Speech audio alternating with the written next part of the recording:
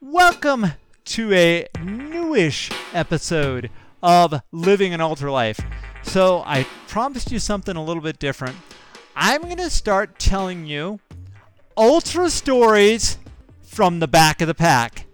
See, the front of the pack, they have stories, but I don't know what they are because I've never been in the front of the pack. But I'm telling you what, I've always said it, the back of the pack runners have the most fun. Because there's no pressure on us to impress a sponsor, to impress a shoe deal, to impress a energy drink that's going to support us financially. We're actually running these crazy races because we're crazy and we pay for the fact that we run them. So I'm going to tell you some ultra stories from the back of the pack. We're going to go all the way back to 2015. And Mike's very first ultra race. I had been living in Boulder, Colorado and running the trails around Boulder, Colorado from 2012 until 2015. And because I could not find a job in Sheridan, Wyoming, because there's just not a huge need for salespeople in a little bitty town of 25,000 people. So I couldn't find a job. So the closest job I could find was 6 hours away in Boulder, Colorado. It was a national sales job and traveled all over the country, having a blast and running everywhere. But I learned to run trails in Boulder, Colorado. So most of you will know the story that my very first ultra run was on July 3rd of 2014 on my 50th birthday. I went and decided I was going to run 50 miles. So I trained for it beginning in January. My beautiful forever girlfriend helped me out. We had a great time. That 50-mile run was my first one. I did run a 50K after that up in Montana a little bit. I don't even know what the name of the race was. It was scary. We ran a trail that I didn't like. But my very first race that I actually signed up for and paid for was the Bighorn Mountain Wild and Scenic Run. And I signed up for the 52-miler. I knew that I had this thing licked. I was in great shape. I'd been running miles. Now, I did a kind of a strange thing. I made a career move. I finally found a job in Sheridan, Wyoming. And so I uprooted my life and moved to Sheridan so I could actually live with my forever girlfriend in Sheridan, Wyoming, and began a very stressful job in April of 2015. And the Bighorn race is in June of that year. I didn't really have a whole lot of time to get up on the trails of the Bighorns. I hadn't really done a lot of running. I'd done some little bitty running in this canyon called Tongue River Canyon, kind of a different trail. It's because you got to picture, so Boulder, Colorado has lots of trails. I mean, oodles and gobs of trails around it. The only challenge is the trails around Boulder, Colorado are tromped on by tens of thousands of runners every day. And so the trails around Boulder, Colorado are like a sidewalk, just dirt. There's not a lot of rocks, there's not a lot of roots, there's not a lot of technical parts of it until you get up to the top of the peaks. 90% of the trails you run around Boulder, Colorado are like a superhighway. Perfect for all you fast runners out there. You'll feel good there, even though it is up at, a mile high. That's where I had done all my training. The Bighorn race is not on those type of trails. So here I am at the very start of the Bighorn race, and here's where the story begins. We get bussed up to the start of this race. You got to go catch the bus at 3 a.m. to be to the start at this place called Jaws Trailhead. We're riding the bus up, and we just climbed and climbed and climbed. I remember looking over the side, out the window of the bus at one point, and down in this valley, there were a bunch of moose running through the valley. And I was like, wow, I've never seen a moose that close up. I hope that I don't see a moose out on the trails when I get up there. The further we went, all of a sudden now we're driving along this highway, and there had been it almost looked like a tunnel.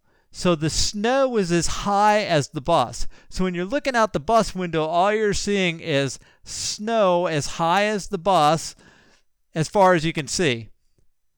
We make this turn onto this dirt road that had been plowed, sort of, and make our way to the Jaws Trailhead start.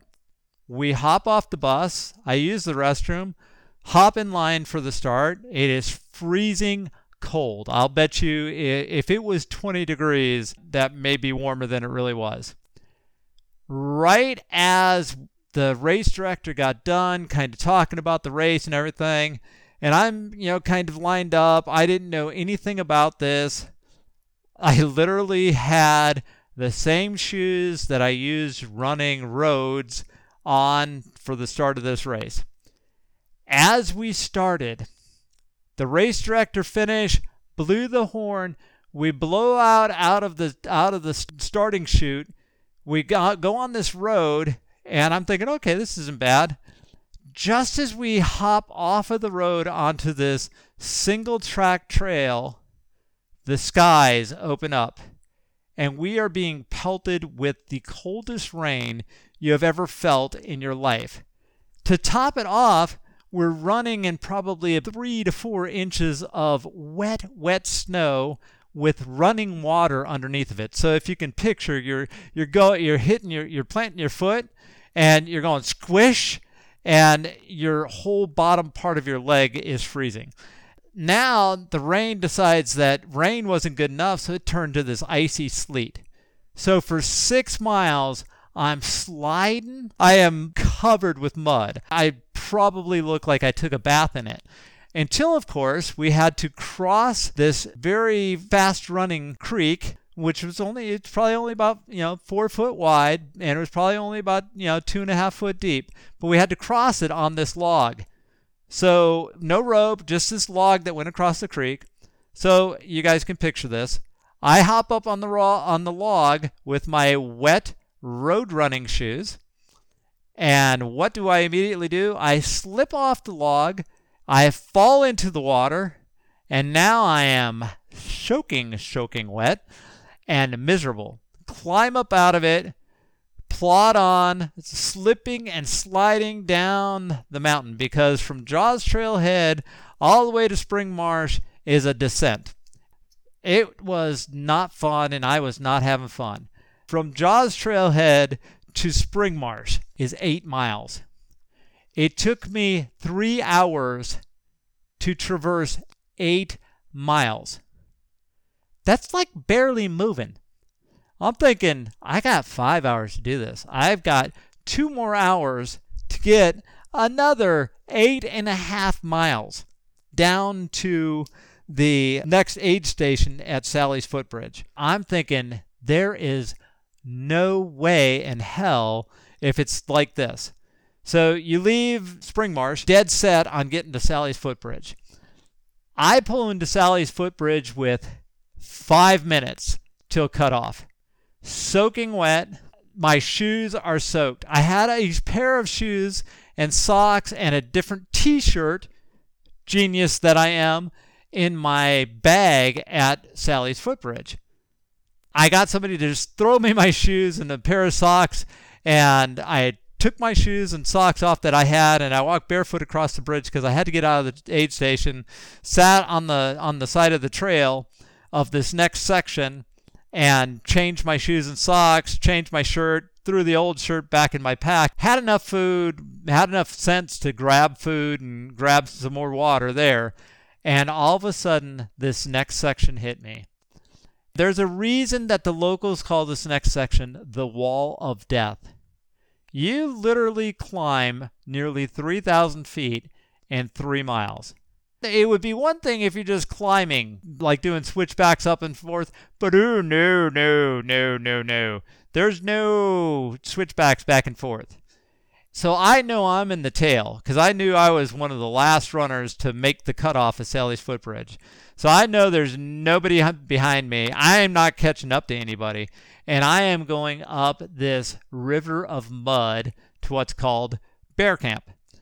I finally make it to Bear Camp, the raging 3.5 miles that it is from Sally's to Bear Camp. Took me an hour and I think it was almost an hour and a half. I get there, I take a little breaks, sit down, kind of try and scrape some of the mud off my road shoes once again, and I take off running. So the next section's actually kind of nice. You're kind of bobbing up and down. You never really gain. There's no big climbs, no big descents. It's just up and down through what I call the haunted forest. Thank God they had markers, because otherwise I've gotten lost in there trying to run it zillions of times. So here I am in the race, and I'm just running along, and I finally come out to this big water tank that's just out in this field. There's spring water that comes out of it, and you can actually fill your canteen or your water, whatever you're using for hydration. You can fill it from this spring, and it's awesome water.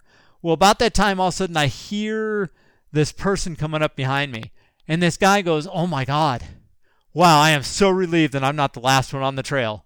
You're last." And he goes by me, and I'm like, "Oh shit, I'm last." And so now you've got this downhill descent going into what's called Cow Camp, or Bacon Aid Station, as we know it, because they have bacon at this aid station. Not for us back at the Pack Runners. They had already run out by the time I got there.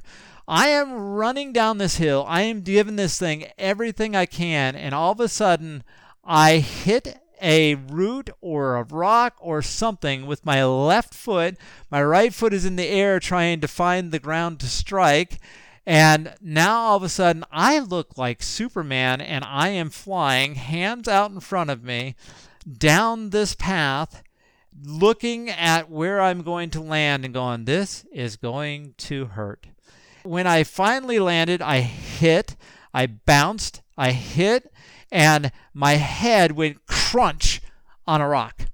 Now I'm dealing with the, I'm not seeing very well as the, oh crap, I have got to go because I've got to make it to Dry Fork, and I had an hour and 15 minutes to get to Dry Fork.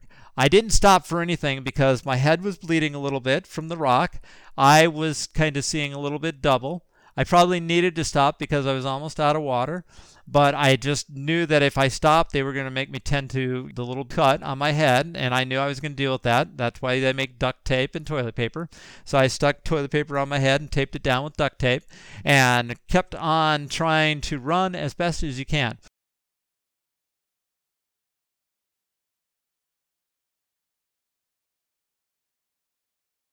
Now, this section from Cow Camp to Dry Fork is about as dry and dusty as you're ever going to be. You are constantly out in the open, and by this time of the day, the sun is burning brightly, and it is hot as blue blazes. So remember, it was 20 degrees at the start with snow and sleet and rain, and just yuck. Well, now you're in dry, dusty land where you're begging for there to be some type of water crossing to cool your feet off because your feet are just frying. And I got an hour and 15 minutes. I'm telling you, Dry Fork is the most evil aid station the ultra running community has ever created, because you can start to see the tents at Dry Fork about 4 miles away. And it might as well be 100 miles away because it never gets closer. I swear, as I was running, I kept thinking, they're moving the damn aid station. That's not even nice because it's getting further away. I'm not getting closer. It's getting further away. And I am whining like the biggest baby you've ever seen. And the time is going down. Well, you're kind of running down this road, and all of a sudden, one of the steepest hills facing you to get into this aid station you've ever seen. I hit that hill, and I literally had 10 minutes to get up that hill. And I'm thinking, holy crap, how am I going to do this? So I gave it my best effort that I could, and I hit the Dry Fork line 5 minutes late. And there's the race director, one of the most wonderful people you'd ever have the pleasure to meet, except that moment. And she looked at me and she said, "I am so sorry, Mike. You're 5 minutes late. We're going to have to pull you." The worst feeling I have ever felt came over me because I'm covered in mud, just had my bib pulled, been told I can't continue in the race, I don't know what I was thinking of, but I didn't know how I was going to get down to the finish line because there's no cell service. I didn't have my phone on me anyway. I was like, I don't even know how to contact my wife to let her know that I had to drop at Drive For. So I just started walking down the road and thinking, well, if I can get to Burgess Junction, not realizing Burgess Junction was about 14 miles away from where I was, maybe I can hitchhike on the highway and catch a ride down the mountain. So here I am, doofus brain, walking down the road, a little bit of sweat running out of my eyes because I've just gotten a did not finish. And a truck pulls up and it's like, where are you going? And I was like, well, I got to make it down to Scott Park down in Dayton. And he's like, jump in the back, man. I'll give you a ride down. So I rode in the back of the pickup down to Scott Park, found my wife finally, came in from the wrong area. She was looking towards the finish line, silly creature. And I walked up behind her, said, hey, I'm here. And that was my very first did not finish. It was a miserable feeling. But I learned a lot from it. I learned that road shoes don't fly on the Bighorn trails. I learned that you better have some strong ankles because you're going to twist your ankles a lot running through the Bighorn mud. And you know what else I learned? I learned that some of the kindest people are in the back of the pack. Every single one of those people is suffering. They're doing this because they love it. They know they're not going to win any awards. They know that sometimes they stand a great chance of not finishing. I enjoy being a back of the pack runner. I scrape cutoff times every time that I run, and I don't care because I love to run. So that's one of the ultra stories from the back of the pack, part of living an ultra life. Thanks for listening. Bye-bye.